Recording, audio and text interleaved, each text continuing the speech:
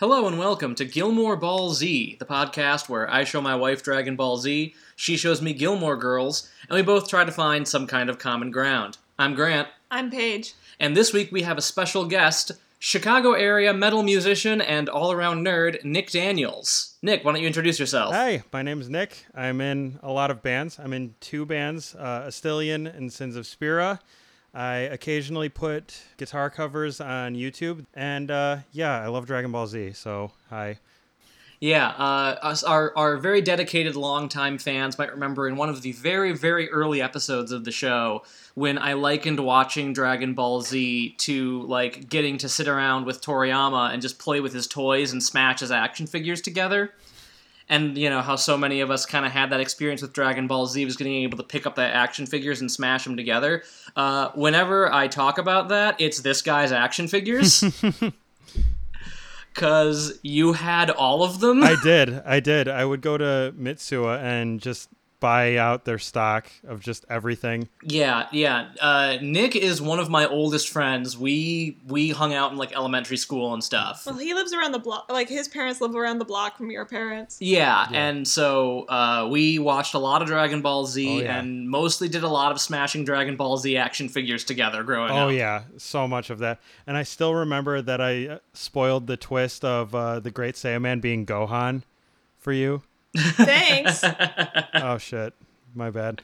No. It wasn't because that the Great Saiyaman is Gohan from the beginning. Yeah. It was something else about those episodes. It was just like something. It was just like a dumb minor thing of like, oh, and then this person finds out or whatever that just like wasn't actually important, but I got super pissed. I just remember the whole room being like, come on! I was really bad about that when I was younger. Yeah, you were. You were kind of a little shit. Yeah, no, self-aware little shit, for sure. But I like to say I'm more spoiler conscious now, but I just spoil that for Paige too.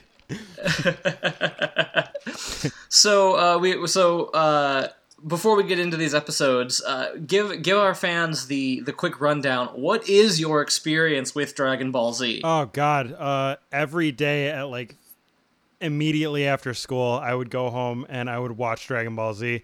I watched from episode 1 till I don't even know when, sometime in the middle of the Buu saga. I think that's when things start getting a little hazy for me. But I adore the Cell saga, and that's why I'm super excited to talk about this episode today. Totally grew up on it. I'm looking at my replica Dragon Balls right now. I've just been a very long time fan since like first grade. Yeah, I feel that's kind of always been your shit. Oh yeah, that was my total jam. So on another note, what's your history with Gilmore Girls? I watched one episode yesterday. I was wondering if this was going to be your first episode, because our last guest, it was the same thing where he had never watched it, so it was his first episode, and I feel like both of you got really interesting first episodes. This was a banger of a first episode to come in on, to say the least. So much happened. Yeah, you're basically you're basically starting with watching Infinity War. Yeah. That's actually a really good way of putting it. Oh my God.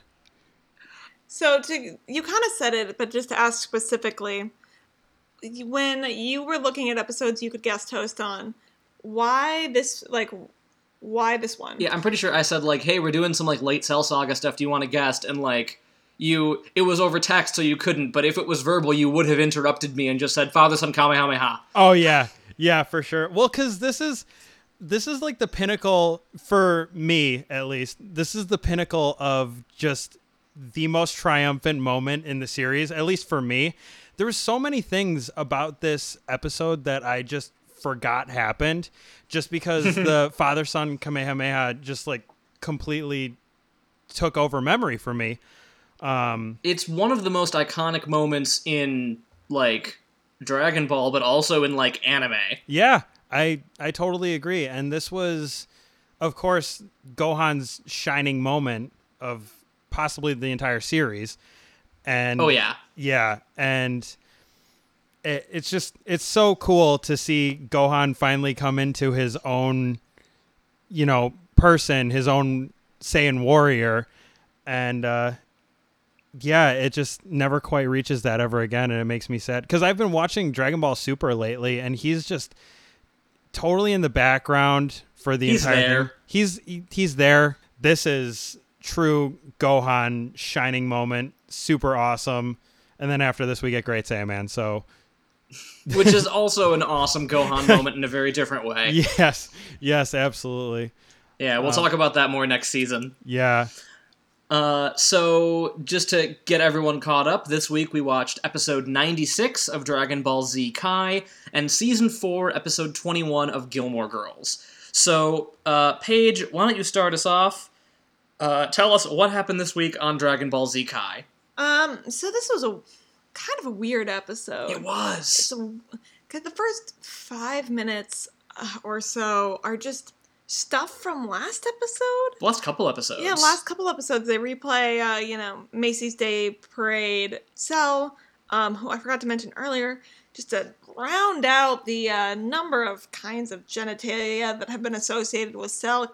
It unfortunately has a little, rounded thing at the bottom, so it looks like I don't know why I'm doing this with my hands. It looks like two testicles hanging down. Well, and he's got those ridges on his body, so Yes. it looks wrinkly. Yeah, no, Yeah, it's so it just looks wrinkly. he's already. Yeah, no, they just we gotta hit it all. He got the tail that us and Sarah Tillery couldn't agree if it looked more like a penis or a boob, and then the whole. It's also kind of a reverse vagina. Yeah. Then it also turns into the weird reverse birthing thing, and then later the actual birthing thing with the Cell Juniors.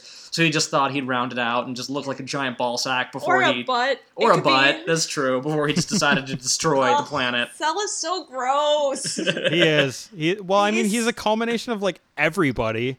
So it's bound to be ugh. It could be everyone's elbows, though. Why can't he just be 6 people's That'd be elbows? unsettling in its own way, though. That'd be some Silent but Hill it- shit. Elbow It would monster. be, but it doesn't seem so, sweaty. God, same. So he's like, yeah, no, I'm new and improved Cell. Now I'm even more perfect. And we know everything is bad because Vegeta apologizes. Yeah. Yeah, so end of last episode, Gohan took the hit for Vegeta and it totally destroyed his arm and he can't use it. Yes. And Vegeta says, I'm sorry, which is concerning. Yeah, to say the least. That's just totally not Vegeta ever. No, and so Cell looks triumphant. Gohan's ready to give up because there's no way to do this. Thankfully, despite being dead, King Kai can still patch in dead Goku from the beyond and give his son a pep talk. Yeah.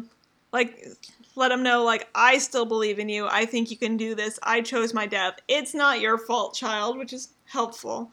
That's years of therapy he doesn't need to have right there, which is good because he already is looking at a large bill. A lot to unpack there. A lot to unpack there, but at least he knows his dad's death isn't his fault. And Goku is standing behind him, and at first it seems like maybe in weak spirit, but it gets stronger and stronger, so it's almost like Goku is standing right behind Gohan. And he does the thing that is most helpful for someone when they're in a high anxiety, nerve-wracking situation, which is asking him why he's holding back and telling him, don't worry, you can do this. Don't worry about the planet. Don't worry We can about just the wish it back with planet. the Dragon Balls. That actually kind of made me laugh. That was adorable. This is any damage you do, we can wish back with the Dragon Balls. If he destroys the... No, you can't. If he destroys the planet, then the Dragon Ball... Then Dende dies, and... Damn it, Goku. I think he just meant, major holes. Yeah. Dead humans. Yeah. But he also is like, you can do it. Why are you holding back? And Gohan's like, I have no more power. And Goku's like, you can do it. And I just wanted to smack Goku in his smug little face. Yeah, so he does have that line of, don't worry about the Earth, we've got the Dragon Balls. And at this point, Piccolo is the first of the Z Fighters who, for one thing, he wants to defend his son, but he also does the math that no one else is doing, that if the Earth is going to be destroyed anyway, I might as well give it a shot. Yeah. So instead of maybe sitting around, I should try to shoot Cell. And it doesn't go very well. He gets blasted, but he keeps blasting Cell back. The word blast is going to be used a lot in this episode. My favorite line of Piccolo from that was, I've never felt more useless. And I was like, really? Well, and then Like, Tien basically like, it's time to get stupid, and Yamcha's like, yeah, let's shoot things. And then they all have a weird little speech about what Goku or Gohan means to them, and it gets, like, less good as time goes on, where you start with Piccolo, who's like, you're like a son to me. You were the first person who treated me as a human, not a monster. And then it gets to, like, Yamcha, who's like, Gohan's pretty cool. Yeah, because it's like, Piccolo's like, you're a true friend, and you're the only person who treated me like anything but a monster, and I'm proud of you. I'm proud to call you my friend. And then Krillin also is like, yeah, like, you've become one of my best friends with everything. Because, I mean, they hung out on Namek together, and like... Yeah, and, like, your dad is really important to me. Yeah, and then Tien even is like, Goku, I really respect you as a martial artist, and I always have, and you've always pushed me, and so the least I can do is lay it all on the line for your son. Which is sweet. And then he gets to Yamcha, and he's just like, hey, Goku, your kid's pretty cool. Yeah. Yamcha, why are you here? Why are you here, Yamcha? Nobody knows. You've died so many times. Nobody knows. You've died and so instead of, like, calling Bulma to see if they can get Android 18, who might be useful back in this fight, Krillin is like, let's join in. And so they all start shooting things while Android 18 lies there dead on the ground. Her and Trunks. Well, I mean, Trunks, Trunks is literally dead. Yeah, Trunks is literally dead. You have to wait for the Dragon Balls, and maybe it would be disturbing to Bulma. But you've got a literal android expert who has rebuilt one of these things from the ground up before, and you don't give her a little ring? Like, no. I don't know if she'd have time, though. Yeah, I was going to say, a bit of a time crunch in that. Like...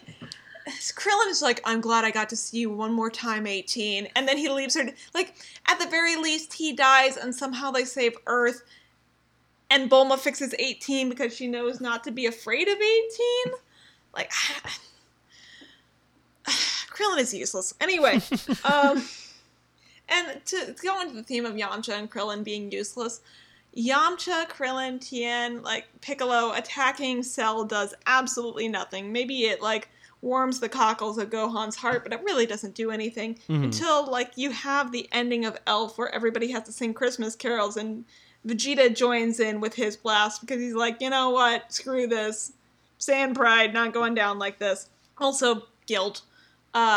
Shoots Cell, and that is what gives Gohan the push to be able to break through his insecurities. Want to distract Cell. It distracts Cell, and he and Goku together shoot off a giant Kamehameha, completely obliterating Cell once and for all. And then the episode ends. Yeah. It's really weird. It's like a season cap. Like, it's not just a season capper, even though it's also not the season capper. There are 2 more episodes in this season. It feels like the end of a series. I was just going to say, it felt like a series finale, for sure. Where, you know, the story of Goku is complete in that his son Gohan has taken up his mantle and he's fully come into himself as a warrior and Goku's proud of him. But no, we've got 2 more episodes left in this season. So we're going to have a weird time here.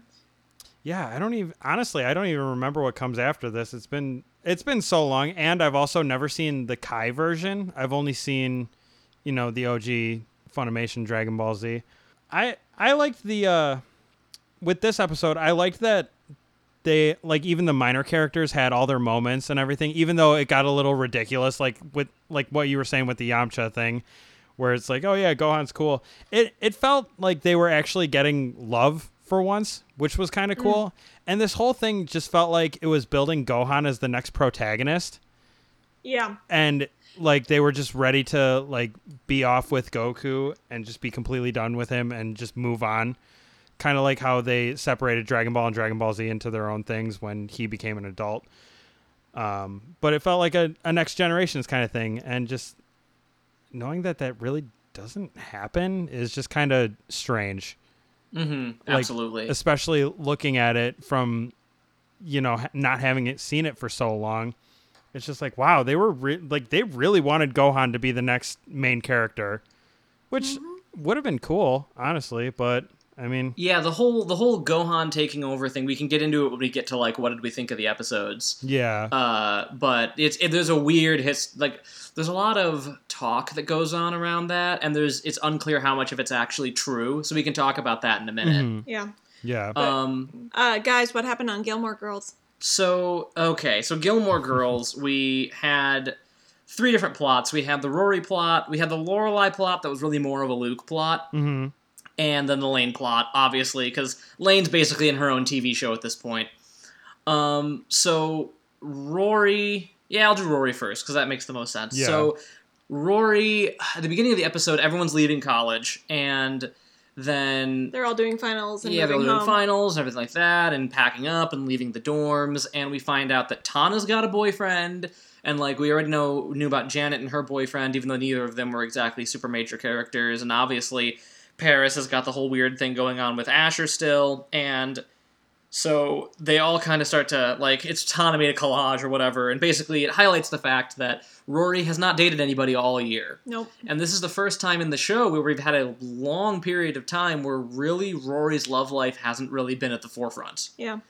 And she's kind of reminded of that fact. And so Paris, in the most awkwardly Paris fashion, is like, oh, here, I'll hook you up with Asher's son, who's divorced and has kids. And so even Asher's son is still too old for Rory. And so that's just, like, awkward and weird. And then it comes up again at Friday dinner where, like, Emily starts asking Rory of, like, hey, are you seeing anybody? And it's a whole thing because people who have been following along might remember we still have this weird thing where Richard and Emily seem to have separated. They're living separately, but they're not telling their daughter and granddaughter about it.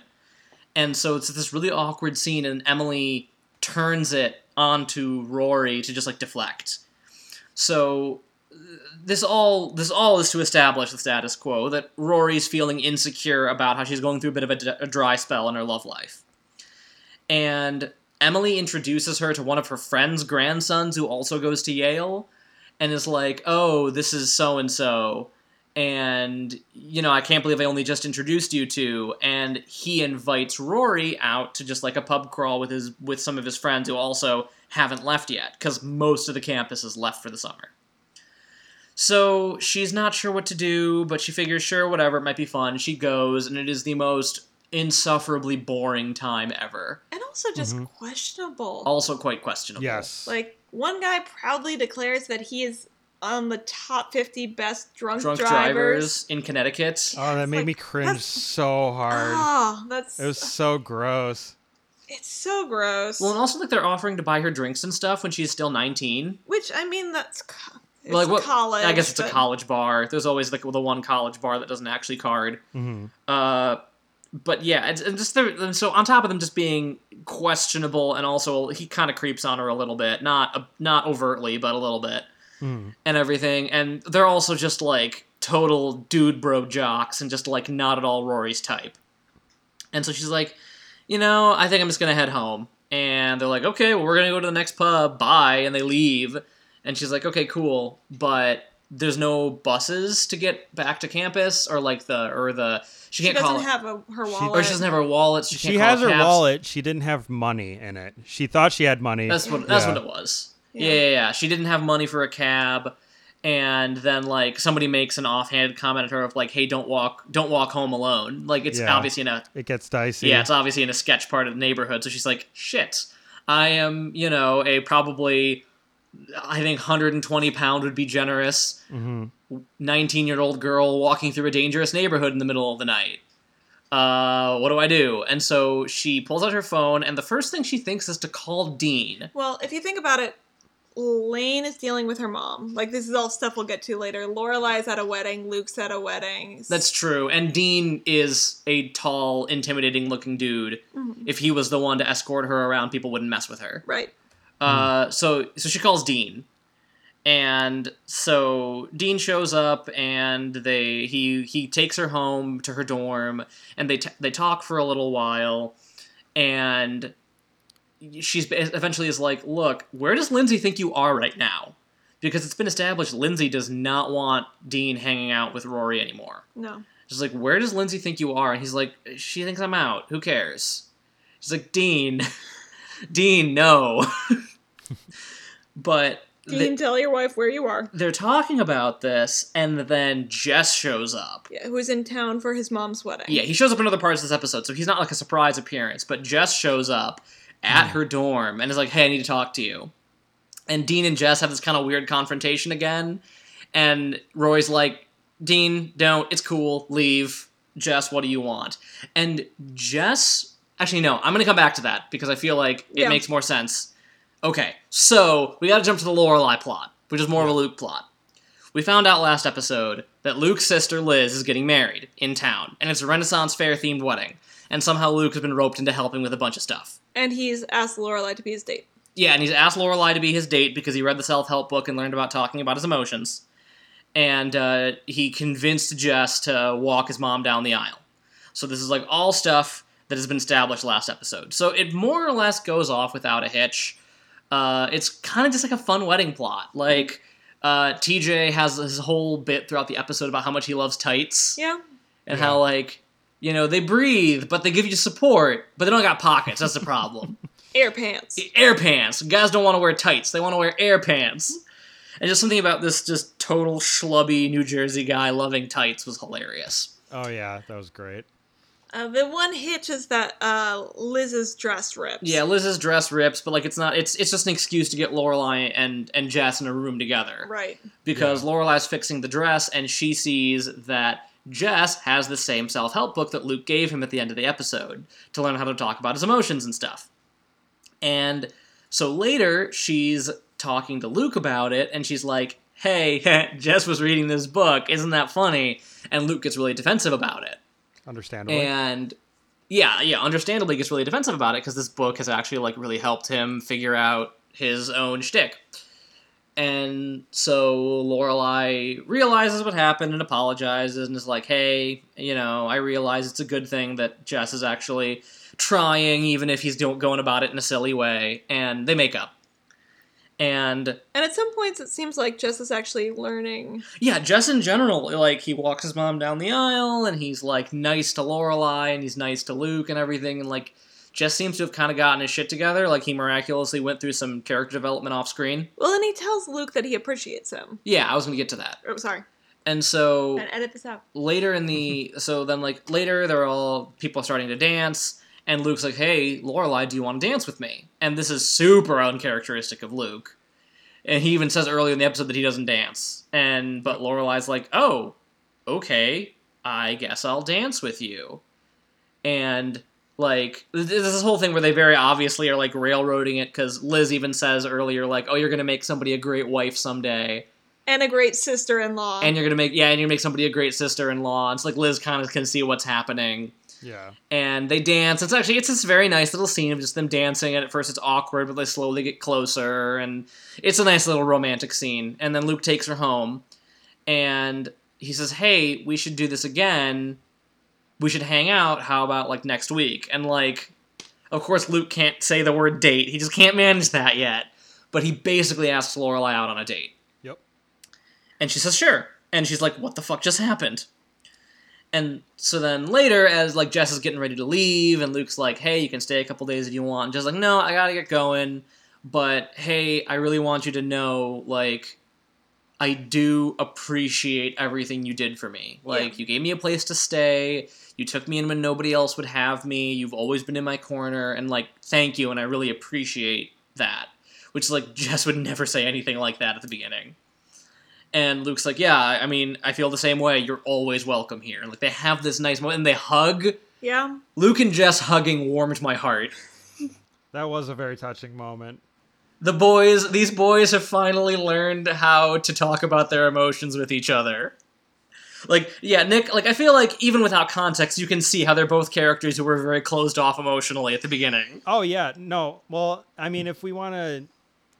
I mean... Because I know we're going to get discussing into what we thought about the episodes and everything. But this episode, like, even though I had no context going in, it telegraphed so many things very, very well. Like, very blatantly. Mm-hmm. Like, to the point where I was like, I have no idea who any of these characters are. And they were just saying everyone's names constantly. I don't know if you noticed that about it, but it was just like, oh, I picked up on everybody's names, and I'm notoriously bad at picking up names in shows and things like that. But yeah, it telegraphed everything very well. Like, of course, Jess was like the kind of like greaser, hard ass kid. Mm-hmm. Luke seems kind of the more reserved type kind of thing, kind of keeps to himself. Maybe I could be totally wrong on all of this, but no, that's more or less. Yeah, he's kind of a curmudgeon. yeah, and they just telegraph, like, between the actors and the writing, they telegraph everything, like, very, very obviously. And I appreciated the hell out of that, watching, no previous episodes and jumping in at season 4, episode 21. Yeah, that's pretty true. Yeah. This was a weirdly good first episode to jump in halfway through the series. Oh my So God. you- I enjoyed every single second of it, honestly. Yeah. So Jess self-actualized. yeah, so Jess is like, hey, and he hugs Luke, and it's great. He's like, I got somewhere I gotta go, but don't worry about me. I'm not gonna disappear again. Like He last got a episode. cell phone number. Yeah, like last episode, they'd mentioned that his phone number keeps changing. He's like, "This is a permanent one. It's on the fridge. I also gave it to my mom. Don't worry, I'm not going to disappear on you again." And he leaves. And so then he turns up in the Rory plot Yeah. and kind of scares Dean off. And they go into the empty dorm, and like they kind of interrupt this like weird romantic tension moment between Dean and Rory for Jess to show up. And Jess does. Oh, buddy. Poor Jess. He does probably the exact opposite. Once again, He used Jess, up all his emotional intelligence spoons. Yes, once again, Jess appears in Rory's life, does the exact wrong thing, and leaves because he pops up and just says, "Rory, run away with me." And Rory's like, what the fuck are you talking about? Understandably so. Except she doesn't say fuck because this is the WB, but she says fuck with her eyes. She's like, Oh, yeah. she just says no. He's like, no, what are you talking about? He's like, come on, I want to be with you. You want to be with me. We're obviously tell meant for you each want other. this. Like, you want this. This is all we've ever wanted since the first time I laid eye to eyes on you in Stars Hollow 2 years ago. Like, we need to be together, but not here, not in Stars Hollow. Let's go to New York and, like, start a life together. And it's like, this would be really romantic, maybe out of context. But with Yeah. the context of the last time she saw him was, like, a year ago, and he just said, I love you, and then ran away, literally. It's just like, Oh. dude, what the fuck are you doing?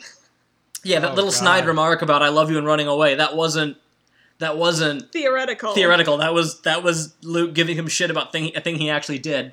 Oh, And no. yes, and so Oh, Rory's man. just Oh, sweetheart Jess. like, no, what the no, are you insane? And Jess is like, don't say no if you're afraid. Only say no if you really don't want to be with me. She's like, no. And then the pin drop moment where he just turns around and just walks out. Mm-hmm. Just Yeah, dead thankfully he silent. gets it after that. Guys, though, I want you to still appreciate this moment. This is possibly the last episode where Rory is too good for Jess instead of the other way around. They're going to be on very interesting trajectories from here on out. Yeah, Oh, I have been told that in this season finale, Rory is going to do something very, very bad, and I have my theories. Oh, yeah, I'm sure you do. I have my theories based on context clues. That Rory's going to do something real bad, and apparently she just goes on a path down for the rest of the show. Oh, boy. That's going to be an interesting watch. Yeah. There's a little game, and it's called White Privilege and having too much money then sense. Yeah, so that happens, and that's the Rory plot. It's just that she rejects Jess, and he leaves like a sad puppy dog who makes bad choices. Yeah. And so then, again, we have the little mini Lane plot, because Lane is just relegated to having her own little mini show alongside the regular show. And so it's just that Mrs. Kim... Well, actually, I guess Lorelai runs into Mrs. Kim at the thrift store earlier and is like, hey... Antique shop. At the antique shop, sorry. Much and more prestigious. Mrs. Kim is like, here's some of Lane's mail. You know, you're in touch with her, deliver it to her. And Lorelai's like, she wants to see you. And at first Mrs. Kim is like, I'm, not your business, not your kid, which, fair. But it obviously gets to Mrs. Kim a little bit, so she does deliver a message through Lane's aunt, to just discover it, to figure out on a time, agree on a time, and Mrs. Kim will come visit. And so she does, and she sees that Lane is living in a dingy-ass apartment with, like, a broken-down fridge, a broken window in her room, and the worst thing, she's living with 2 boys. And Oh. Mrs. Kim just, like, you can see, like... The central processor breakdown. Yeah, you can just see Mrs. Kim.exe panic. stop responding. Oh yeah, no, she totally just shuts down, and then just eventually, like, so they offer to make her tea or something like Yeah, that. they're obviously, Zach and Brian have obviously been coached They put exactly on on what. Yeah. They put on ties. ties. They've been coached on exactly what to do.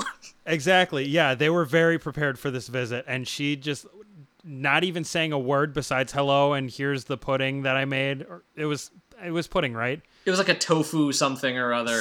Something like She that. always makes really gross sounding vegetarian stuff. Yeah, chunky, just like you like it. And she just, after seeing the room, she just comes out and just starts. She fucking Completely runs away. She yeets right the fuck out of there. A surprising number of Gilmore Girls scenes end with just somebody deciding they're uncomfortable and just full on fucking running out of the scene. So relatable.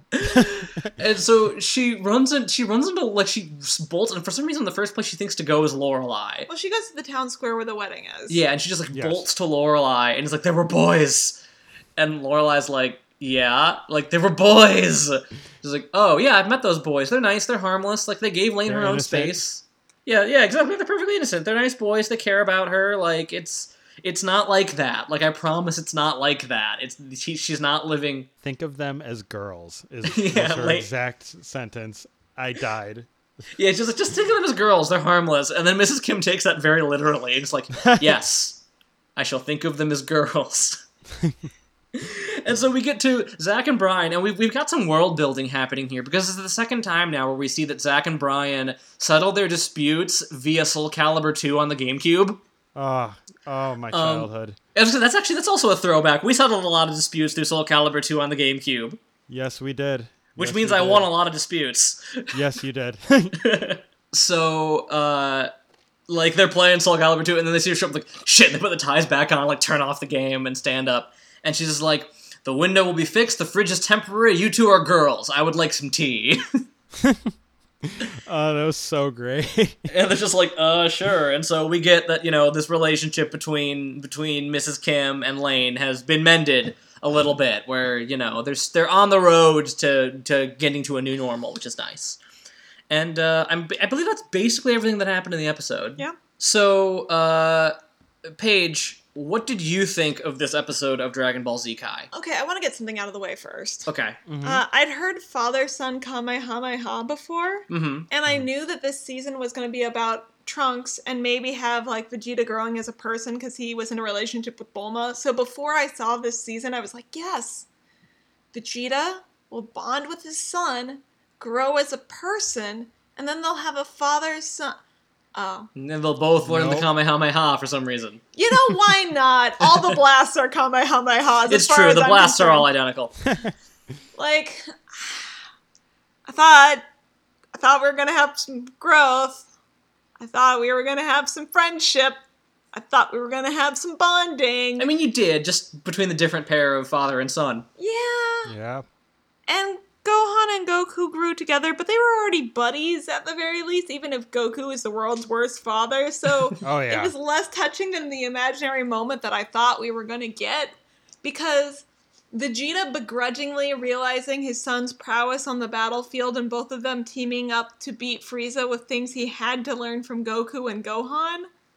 Would have been dope. That's ultimate. Like, that is bigger than just saying that he appreciates Luke. That is the self-actualization I need. But I guess this was cool too. This episode was just weird. I mean, Even just like the visuals were kind of surreal at times. the visuals Yeah. were surreal at times. It was very unclear at first, like how much Goku's presence actually affected things. Because previously, when we've seen him project, it's just been he can talk to people. But here, it seemed like he was like almost physically present with Gohan. And I wonder how much of that is symbolism. Exactly. It's unclear how much is symbolism, how much is spiritual presence, how much is like actually physically changing things somehow. There was so much weirdness here, where like the beginning of this episode was weird. It was the like I mean, I know you've said before when Gilmore Girls has the previously on, they're filling time. This was filling 5 minutes with, like, stuff we had already seen, but slightly different? Yeah, well, the thing is, like... It's not even, like, reusing animation all the time? Well, it is. It's I mean, it's mostly... just it's recutting clips. Yeah. It was just a recap of the entire Gohan Cell fight up to now. But it was weird. Like, it completely left out 16. Right. It completely left out the Cell Juniors, and it completely left out Trunks dying. Because none of those matter. That's the thing, is none of those matter. But yeah, you're totally right. It ate up so much time. I thought that was very bizarre too. And because I thought I was watching the wrong episode at first just because of how like it felt like it was so far back. I don't know in the context of Kai how far back it was. A couple episodes. Yeah, it was a lot of recap, and it just felt very bizarre. I mean, I appreciated it because, like I said, I've never watched Kai up until this point. But yeah, it was just very strange at how much time it ate up in the episode. Well, and also the Z Fighters deciding to put in their efforts felt weird.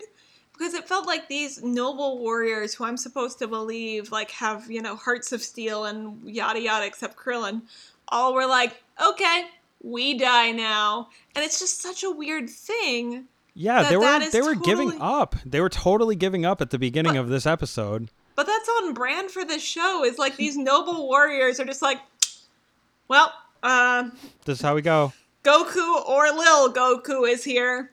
Let's stand by the sidelines and do nothing. Let's accept our death peacefully, like my cat at the vet. Yeah. Oh, God. My feelings. Well, then even when they decide to help, I mean, it's heartwarming. It's like finally they decide to, like, get up and do something.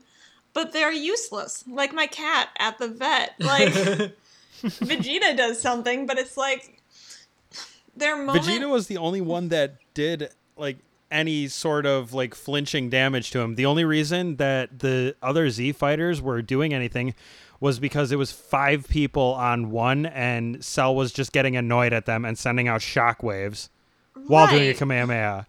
Right. It's like when I feel guilty for not doing the dishes and kind of halfway do them and then let Grant do most of it. Like, I love that analogy. It's a final reminder that these people are vestigial and don't need to be here.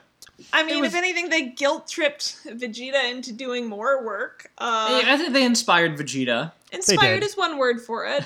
Yeah. Guilt-tripped is my word for it. But, and then the ending was weird. Like, I don't know if this is true, but I do know that it, like, or if it coincided with this point, but I know that there were points where Toriyama wanted to quit the show. Like, he just wanted to, or quit doing Dragon Ball stuff. And it feels like this is that point where it feels like, I don't know if the timelines match up again, but it feels like Toriyama's like, I want to go write about cute little robot girls now, so, Goku's dead, Gohan's the hero, I had the closest thing I can make to an arc. Goodbye, have fun, like, we'll have a little voiceover to tell you it's done. And so, especially because they've established that Goku can't be brought back with Earth's Dragon Balls at this point. So... Oh, yeah, I forgot about that. Mm-hmm. I mean, they could go to Namek, technically. Yeah, they could go to New Namek. They could go to New Namek and make it happen. But yeah, when Dende reinvigorated the Dragon Balls, he got an extra wish, and he got the ability to resurrect multiple people with the same wish, but he didn't say anything about resurrecting someone who's already been brought back once. And they do make kind of a deal of it. So it felt like this was Toriyama washing his hands of the series and trying to give everyone a good ending, which is so weird when I know there are 2 more episodes in this season and then 2 more seasons, or 3 more seasons after this. Yeah, you're right. Where we're only just barely more than halfway through. Mm-hmm. Well, the whole notion of... the phrase goes around a lot that Toriyama wanted to end it at Cell. And, Toriyama, it was originally the plan was that Toriyama was going to end it at Cell and Gohan was going to be the hero, and like that was always the plan. And that's not true. It was not always the plan. Toriyama was making it up as he went. It is unclear if Toriyama wanted to end, like, if Cell was a point where Toriyama wanted to end it. An off-ramp. But at the very least, he wanted to switch to having Gohan be the protagonist. And you'll see for the beginning of next season, Gohan is still the hero for a while, but I mean, you've seen stuff later, Goku eventually kind of becomes the hero again. Yeah. And it's my understanding, and someone can correct me if I'm wrong, is more that he just realized he didn't know how to write Gohan as well. And so he just decided... He can't write Gohan, he can't write women, what can he write? Goku. He decided to bring Goku back. Goku and Vegeta. That's all where it's at. And he can kind of write Vegeta, but you can tell he's lazy about Vegeta and lets us all fill in the lines because Vegeta seems more interesting. It's true. Because if he could write Vegeta, then he would have given us whatever led up to Trunks being a thing. Yeah. Yeah. And would have shown us any of him and Trunks in the hyperbolic time chamber. Any of him and Trunks in the hyperbolic time chamber. Yeah, Trunks just sort of comes out with long hair, and that's about it. So I'm just saying he can't write Vegeta either. We just Vegeta is just basically a better character underneath, so we just all give him some credit. So, see, this episode I find really interesting. Okay. Because this episode is a single beam clash. Yep. For 22 minutes. Yep. And, yeah, okay, maybe a little less because they did pad out the recap at the beginning, but So like 17 minutes. Yeah, a good 17 minutes of a single beam clash, and I don't know about you, but I wasn't bored. No. I wasn't bored at all during this episode. Because they did, even if, yes, the Z Fighter stuff got a little weird, every character got a moment to reflect, and, they really dug into how every single character was feeling in that moment. Yeah. I love that. And they made a 17 minutes of just a single beam clash compelling. Yeah. I was compelled. I wanted true. to keep watching. That's true.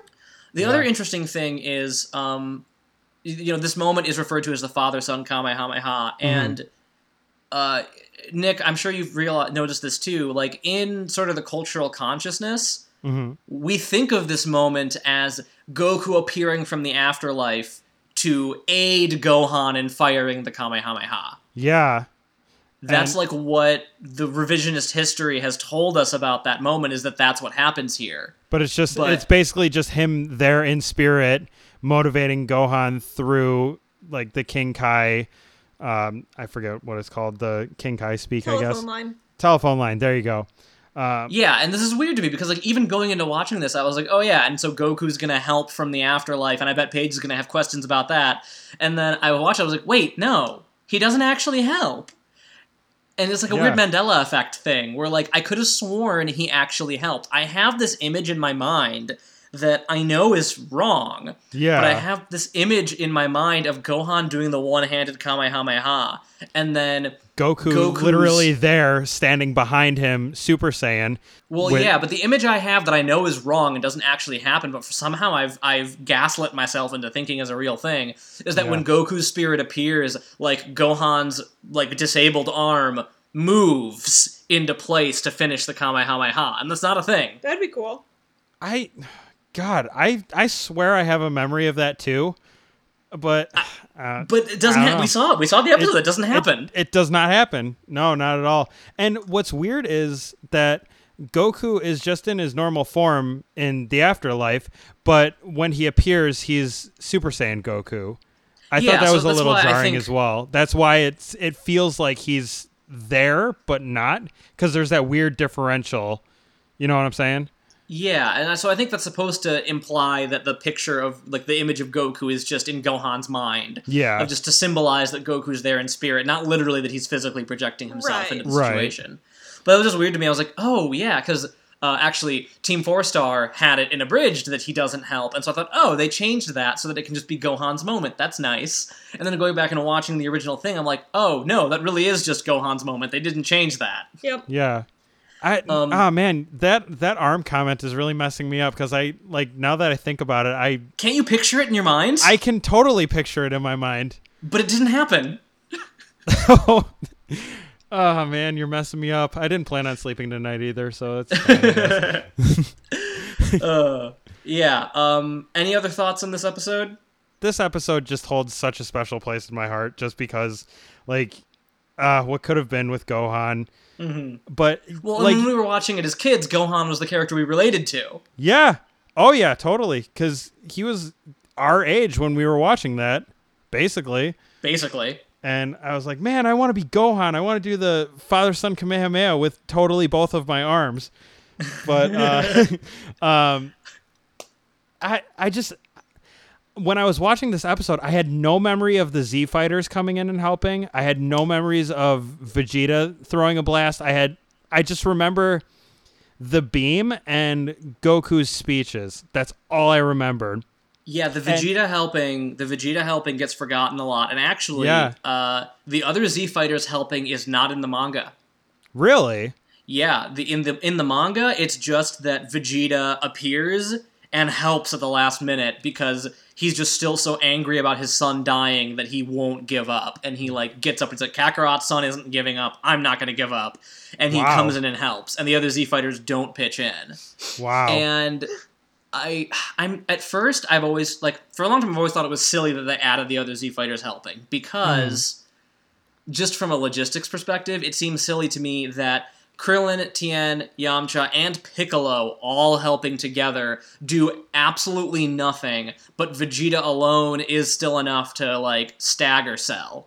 Yeah. I always thought that was silly. It is a little bit silly, but I mean the sentiment's there for everybody's all here. Everybody's going to pitch in for the one last hurrah because everybody thinks they're going down because Piccolo flat out says in the beginning of this episode, it's hopeless. There's no way that Gohan could win, which great vote of confidence there, Dad, too. But yeah, like I said, everybody was hopeless in the beginning of this episode, understandably so. And just, I thought it was weird that Piccolo was being such a downer at the beginning and then suddenly was just like, you know what, screw it, I'm jumping in. I thought that was a little strange. Yeah, but watching it again now, I feel like I like it more now because I'd forgotten that each of them really does get a nice sentimental moment while they're helping. And so I don't know, it's an interesting change because then it also does alter Vegeta's motivations in that scene. I have one more complaint about the Z Fighters though. Mm-hmm. Okay, so they all put in their little useless I'm gonna help beam. But then when the child who just saved the Earth is exhausted and plummeting towards the Earth, does anybody catch him? No. Any of them with super speed? No. Any of them with maybe stretchy arms Piccolo? No. They let the child who just saved the Earth possibly die of blunt force trauma. So thanks, guys. Yeah, they got the Dragon Balls. So what did you guys think of Gilmore Girls?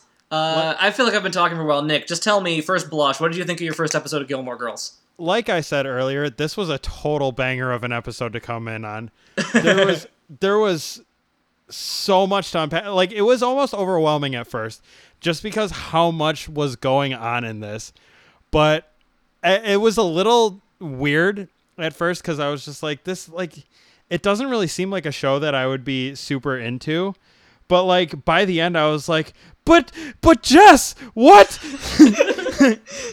funny, no. Jess, why? Why are you stupid? That's Luke. A question. That is a question for the ages, my friend. Yeah. Jess, why are you stupid? And I had that Jeremiah Johnson face when Luke asked Lorelai out on the date. Mm-hmm. It was just total proud dad moment, even though he's way older than me back then. Anyway, this was a trip, to say the least, because it was just at first it was so all over the place because I had no idea that there was a wedding going on. Mm-hmm. So why is there this weird Ren Fair shit happening? Yeah, it was so they're getting dressed and ready to go to a wedding. Luke's getting into his suit and everything. I was like, oh, okay, so there's going to be a wedding episode. And then he shows up at the fucking Ren Fair. The minister comes out. And they're all just dying laughing. I'm right there with them, just because. Oh God, it was so good. It was. Oh man, but like I said, there's just a lot to unpack, especially with the whole Rory plot line, where group after group of people just laying into her about her dry spell. It's just damn. A year, come on, guys. Yeah, a year when she just started college. Yeah. Just that's not that weird. Yeah, no, it really isn't. It really is not. And it was just, everybody was so concerned for her dry spell. I was that was a bit strange to me. They were a bit too concerned, and then the grandmother just showing up at one point with this dude bro guy which you could tell from a mile away. Like, me with no context even knew that was going to be a bad idea. Mm-hmm. It's like, this is like they're going out on a pub crawl. Rory totally doesn't seem like that kind of person. Just because, like I said earlier, that they telegraph these characters so very in your face that I was able to pick up that Rory was not going to be into like the bar crawl bro dude night. That being said, it is 100% on brand for Emily to be like, you need furniture? I show up to your dorm room with furniture whether you want it or not. You are having a dry spell? Here's my Yale-approved boyfriend. I bring you men. I bring you men. That's great. Yeah, that actually is well, yeah, that's the thing. So it was interesting because we kind of saw a bit of a passing of the torch in both episodes, where Gohan takes over protecting Earth from Goku, and Rory takes over having uncomfortable romantic setups from Emily, from Lorelai. Because that's definitely the kind of thing that Emily would do to Lorelai. Like, she's done that before, of like, oh, by the way, here's a man. And now we see that, like, Emily has sensed, like, oh, Rory's at that age now where she might meet a guy that she might actually end up with. Oh. I should try to set her up with somebody who's, like, of the right status. Yeah, push her in that direction. Yeah, and so Emily started to harass Rory in the same way that she harasses Lorelai, which is interesting that we can see their relationship changing in that ever so subtle way in this episode. Well, and also, Emily's life is falling apart. Yeah, so Like, she's going to be a busybody. She's going to be a busybody. And she's going to make sure that her granddaughter has a good man in her life.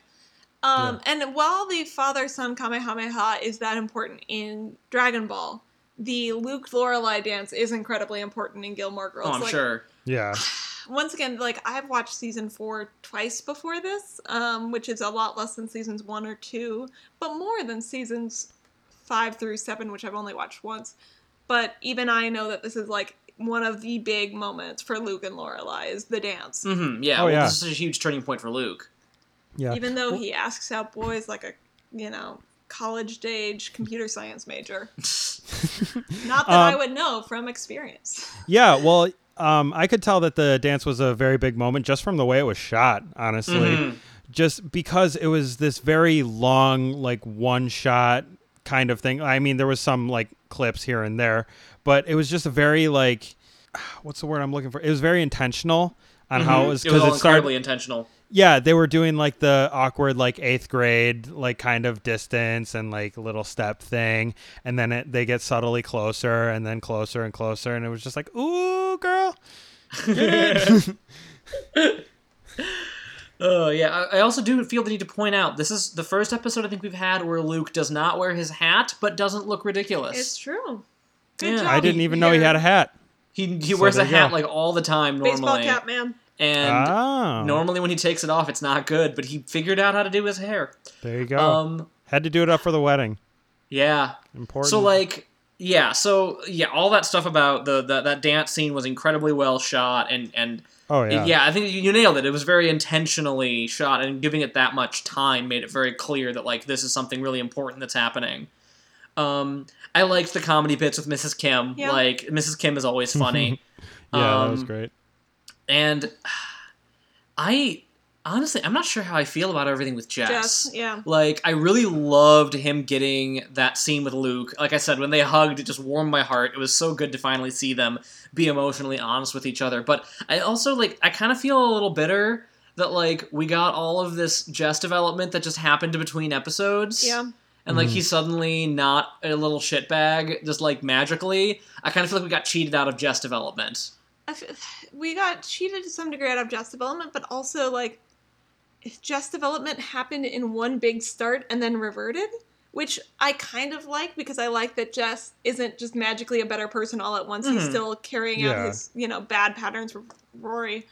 But it's kind of frustrating that he specifically got called out, both in this episode and I think in the last one, at the end of the last one, on saying I love you and bolting. Mm-hmm.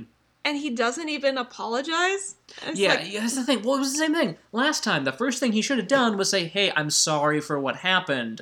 And then, go into your crappiness. But then this here, he does the exact same thing. Like, no, you say, hey, I'm sorry. Can we talk about this? No, he just jumps right into run away with me. Yeah, it was very, like, that whole scene was very just aggressive on his part. Like, he just, like, storms in and was like, hey, we need to talk, like, right now. And Dean's like, what the fuck, dude? Like, what's going on? I mean, Nick, welcome to the Jess experience. Yeah, I mean, I only have so much context, but that it was like so jarring because, like you said, it felt like he grew a lot in this episode. Like you could definitely tell just from the him and Luke scene, of course, and then going into this from like almost immediately after that touching scene was really jarring, to say the least. I'm not sure how I feel about it. Yeah, because it was really jarring.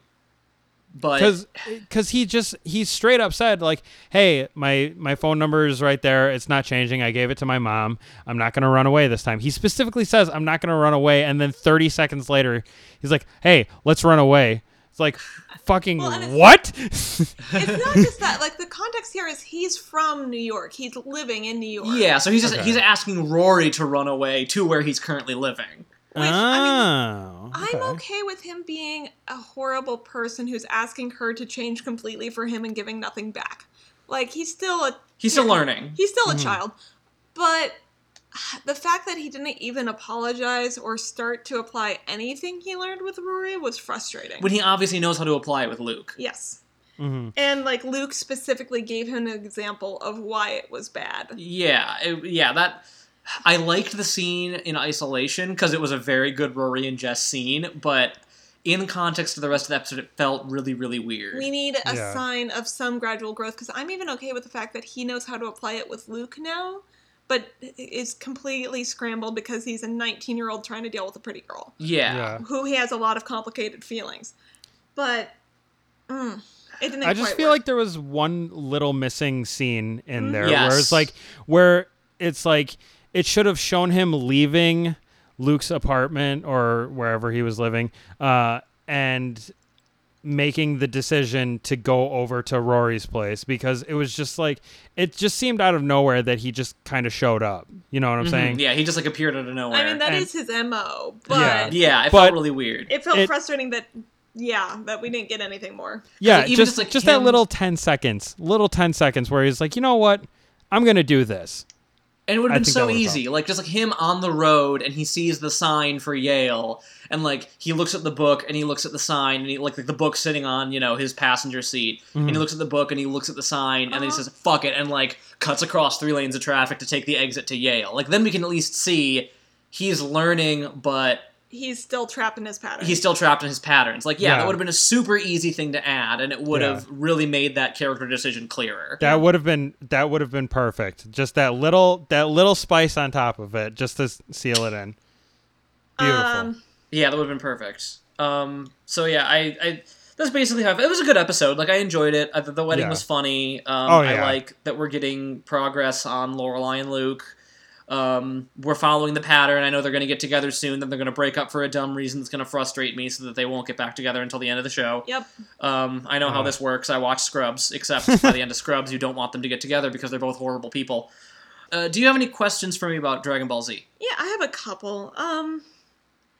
One is Krillin says, "Gohan, you saved my life so many times." How many times is that? Like once, maybe twice? Did Krillin say that? Yeah, Krillin specifically said that. Goku said that. Oh, yeah, you're right. It was... Well, I mean, I think Gohan coming in for the clutch save is pretty common. I mean, going all the way back to the fight with Raditz, he busted out of his pod and headbutted Raditz when he was about to, like, crush Goku's ribs. Yeah, so that and didn't he do something during the Vegeta fight also? He turned into a giant monkey. Yeah. He landed the KO on Vegeta. Okay, so yeah, that's what... So many times is twice. And, I mean, he helped out on Namek. I guess not specifically Goku, but he helped out a lot on Namek. Like, Gohan has brought in the clutch save a couple times. Yeah, I just wish he had said, Gohan, you saved my life. Just so many times felt like I'm supposed to remember, like, 10 times or something. Don't expect Toriyama to remember how many times something has happened. He's straight up forgotten about the minor Z fighters. That's why they didn't show up for a long time. Okay. I already kind of said that I wanted Krillin to call Bulma, but he didn't because he's garbage. This isn't really a question, but it's a what the heck, Krillin. he's going in and he's like, well, I got at least 18. I got to see you one more time. Like, dude, you met her once and she said you were cute. Like, stop being a little creeper. That would be that line would definitely be more romantic if he had a more sort of relationship with her. Yeah, instead it's very much just like, well, at least I got to watch you sleep. Like, we all want to look at the pretty lady. Yeah, that would have been a very romantic line later when Krillin and 18's relationship is more developed. Yeah, when they actually have, like, I mean, he did destroy the button for her, but that whole thing was just so weird. Yeah, but I mean, that already has some things that I have feelings about. Krillin and 18 getting together is not the most graceful thing Toriyama's ever written. No, not at all. I mean, like, the thing is, I like it so much in theory of 18, the killer android. Goes for the short dude who doesn't really do much. Short dude doesn't do much, standard human, but he's a cop, and he does his job. And he's a good guy. He's a good guy. You keep telling me this, but in practice, it just doesn't. Anyway, one last question. When Gohan finally obliterates Cell, we cut to a couple of people celebrating. Oh, good. I hoped you were going to ask about this. Including Chi-Chi. Mm-hmm. What? How? Why? How? So, Chi-Chi, it has been established that the TV signals have been knocked out. For quite a bit now. For quite a bit that now. The reporter hasn't been relaying things. For all we know, people don't even know that Goku is dead. They wouldn't. No, because it was after the TV got knocked out. So how the heck does Chi-Chi know? Has she finally, remembered that she can sense power levels? I think it's an editing mistake. It's a plot hole. Yeah, definitely. Yeah, I completely forgot about that just having watched this last night. Yeah, that was a moment where I was like, wait, what? Because they definitely weren't broadcasting at that point. Mm-hmm. No, I think that it is ignoring a plot holy thing in service of a character moment, because I do think it is important that when she celebrates him. Yeah, she's proud of her son for fighting. Like, she's proud of the fighter that he's become, which is not usually her MO. Well, it's not nice at all. You get them meeting in the middle because you get Goku saying, "Hey, hit the books." Yeah. And you get Chi-Chi saying, "I'm proud of you winning." Like, his parents are finally coming together after one of them's dead and isn't getting in the way anymore. The only thing standing in between Goku and Chi-Chi having a happy relationship was Goku. And just everything he stands for. But, yeah, that was weird. Yeah. But yeah, there's no good explanation for that other than it being in service of a good moment for Chi-Chi. Yeah. Do either of you have questions about Gilmore Girls? I have one question about Gilmore Girls, and then Nick, you can just launch off with any questions you've got. Sure. So near the beginning of the episode, Luke is doing the roast turkey legs for the wedding, and he's like, "Do these turkey legs look good? Are they good? How do I know when a turkey leg's done?" He runs a diner? I find it very... I mean, I can get... Okay, he doesn't make roast turkey legs at the diner. He doesn't know exactly how to best cook them. But I think he would know... How do you know... Paige, how do you know if a piece of meat is done? If it's the right color? Or if you have a meat thermometer? If you poke it with a goddamn meat thermometer and see what temperature it is. It might not be the best turkey leg in the world, but it won't kill anybody. And he's just Luke does not own a meat thermometer. You don't think Luke owns a meat thermometer? Mm-mm. He knows when a burger's done. Isn't that a health inspector thing that you have to have? There are no health inspectors in the town of Stars Hollow. Yeah, Stars Hollow doesn't take place in our reality. There are no health inspectors in Stars Hollow. It's canon. It wasn't in the manga. But I feel like Luke doesn't own a meat thermometer. I don't know. I feel like if Luke maybe doesn't use a meat thermometer to cook his burgers, because that's just silly. Imagine it, because Suki comes in and is like, "Luke, where's your meat thermometer? I don't need a meat thermometer. I've been making this for 12 years, and I know when a burger's done, and I know when chicken's done. But Luke, that's totally a scene." Yeah, okay, maybe you're right. That just struck me. So Nick, this being your only episode of Gilmore Girls, fire off your questions. So first of all, how have we not talked about the male stripper scene? Yeah, that was so weird. Oh yeah, that was the same scene. That was so... I was just like, oh god, what? Because it was the middle of the day with open windows. Yeah, and people walking outside the windows. Like Speedo stripper. Well, again, this is, once again, Stars Hollow does not take place in our reality. The joke that we've always made is that Nick, do you know those towns somewhere in Europe where Probably like the Netherlands. I think it's in the Netherlands or Finland. That's like it's like an old folks home specifically for people with dementia. But no. it's specifically modeled to look like a quaint little town. And like all of the okay. employees just wear street clothes all the time, so the people with dementia like just think they live in a quaint little town, and like there's a bus stop outside. So if they wander out, but it's a fake bus stop. So if they wander away, they'll sit at the bus, and then people can come collect them and make sure they don't wander off. Oh wow, yeah, I've never heard of that. It's a real thing, and so our joke has always been that Stars Hollow is like that, but just for people with some kind of terminal illness that gives them quirkiness. Yeah, terminal quirk. Yeah, just terminal quirkiness. There you Of go. just weird shit happens in this town all the time, and everybody acts like it's normal. Yeah. I'd buy it. I'd buy that theory. And so this is one of those things of like, oh, there's a dude in a Speedo, like, stripping for all these random women in Luke's in the middle of the day. Huh, alright, well, I guess I'll get my pancakes from Al's. Yeah. And just moves on. Nobody thinks it's Never weird. get pancakes from Al. That's true. Al's Pancake World doesn't sell pancakes. Yeah, so I think that's something that's just like, it's funny because that didn't even, I mean, it kind of registered to me, but I didn't even think to I wrote ask. it down. I didn't even think to ask it because just weird Stars Hollow shit, I've become immune to it. Any Yeah. other questions? Oh God. The kid at the beginning of the episode that was like giving what was her name? Patty, I think. Oh, yeah, that was weird. When Yeah, he Miss was, like, Patty giv- was doing the maypole, she had a dance captain Yeah, who and we then have never seen before and have never seen again.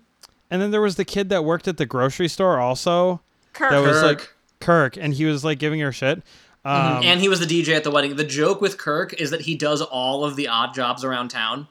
Oh, okay. Like, he works at the grocery store, he works at, like, the beauty store, he works everywhere. He just takes all the odd jobs in town. That's Fun just his thing, thing. He delivers the mail. he delivers the mail. Fun thing, Kirk is played by Sean Gunn, who is James Gunn's younger brother.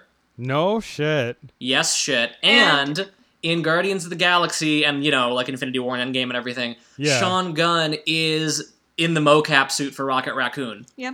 Are you serious? That's And he's hilarious. also one of Yondu's raiders. Yeah, and he was one of Yondu's raiders. Oh, that's so good. That's so funny. Yeah, He- so he- if he made you me go laugh back and a watch couple the times. Guardians movies, he's in both Guardians of the Galaxy movies, both as himself, but also he does all the mocap for Rocket Raccoon. So That's all the awesome. gestures and everything, any physical performance from Rocket, that's actually Sean Gunn. That's so funny. Wow. It's pretty cool. I'm glad I asked then. God, I feel like I had a few other questions. I do have one more question. So Okay. you were saying that Emily's life was falling apart. Does it have Indeed. to? So does it have to do with what Lorelai was kind of drilling her for at the dinner table? Yeah, so the context there is that it's kind of a multi-season arc deal where where Lorelai's parents just like frankly their marriage kind of slowly erodes over the course of the show. Okay. Where Richard makes a lot of rash decisions without consulting his wife. He retires and then he he gets back in the business and he like leverages a bunch of his loans to start his new business against his pension. So like he puts their financial future at risk. And then she finds out that he's like been having lunch with His ex-fiance. with his ex-fiance from college. Oh God, really? Yeah, and like It's not questionable. Yeah, It's no, like like- once a year. Yeah, once a year they just get lunch and catch up. It's not like okay. he's not two-timing on her, but still, like, He didn't tell her. yeah, like, it's still not cool to not tell your wife about that when it's been happening Oh. every year for decades. Oh God, yeah. And then he is in business with Lorelai's boyfriend, and then he throws Lorelai's boyfriend under the bus, despite Emily's protest that this will drive Lorelai away. Yeah, and so, like, and that's kind of the straw that breaks the camel's back for Emily. And so, for a couple episodes now, it's been clear that she's not living at the house anymore, but she's not telling Lorelai about it. Oh. And so it's just been weird and awkward. And so like it's clear that like they're going through a rough patch and they're separated right now, but they're not being honest with their family about it. Okay. Yeah, so that's like the context for that scene that you didn't have. Yeah. So yeah, because she was drilling Emily about that kind of stuff, and I was just like, I have no idea what's happening in that. Like I said, I was pretty lost for the first like quarter of the episode, but once the wedding started kicking in, things became pretty clear pretty quickly. Mm-hmm. Yeah. So I think those were just my biggest questions. So I think we're good to move on. One piece of information you don't have that you wouldn't have thought to ask. So Paris, Rory's roommate, Mm-hmm. her boyfriend, Asher, Oh, yeah. he's a professor. Oh. And they met because he also, the professor, also went to Yale at the same time as Rory's grandfather. Oh. So he's like in his 60s. And he keeps Oh, dating God. students. And he habitually dates students. Oh, that's Yeah, gross. so that's just the veil of uncomfortableness over any scene with Paris. Oh, that's so gross. It's super gross. Yeah, so now we get to the part of the episode where we talk about who we want to swap. Paige, do you know who you want to swap this week? Yeah, I definitely know who I want to swap. Okay, who do you want to swap this week? This week I want to swap Yamcha and Jess. Okay. Once again, this is on a mission to help people. If I swap Jesson, he can take his book that he's learned so much from, because he speed read it, and give it to Vegeta. Okay. Maybe after this is all done, Vegeta can hug his son. That would be good. Meanwhile, we'd trade Yamcha into the wedding. He would get eaten by Carrie, and Liz's friend. hungry bridesmaid. And then no more Yamcha. And really, I would say that's a win, but it's not really an anything. So we got a net value on the Dragon Ball side with no loss on the no loss on the Dragon Ball side, and Yeah, I see what you mean. Yeah. I do like the comment about Carrie suffocating someone with her boobs. Yes. That she was like making out with a bunch of different dudes at the wedding, including her husband. Yeah. Carrie's an interesting one. I could tell. Yeah. I want to do an unconventional swap. Go for it. I want to swap Tien and Yamcha, Okay. and I want to swap them with Kraz and Xyler from Gravity Falls. Okay. Because I feel like... What not? I thought you were going to go with Zach and Brian. No, I mean, that would also be fun, actually. That would be more traditional and more fun. But no, I want to swap them with Kraz and Xyler from Gravity Falls, which for those of you who know Gravity Falls but don't have quite the encyclopedic knowledge that we do, they are the, super Technicolor 80s dudes that Mabel invents with her mind. And, because I don't know, I really want to see their version of cheering on Gohan. Just like, whoa, that Cell dude is whack, totally. Gohan, you gotta shoot Radder, yeah! And just being totally 80s radical about cheering Gohan on. I just want to see what would happen there. I forgot but you do about make a those good guys. point that Zack and Brian would also be fun to see Tien and Yamcha try to be behaving themselves around a, very strict Korean mother.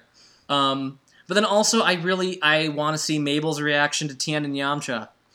I want to see her, react to a dude with 3 eyes. I just think it would be delightful. Yeah. She would definitely poke the third eye. Oh, totally. For Instantly. sure. Yeah, she'd just go bap and poke it. It'd be great. Nick, do you know who you would want to swap? No. Mabel with, With Puar instead of Waddles?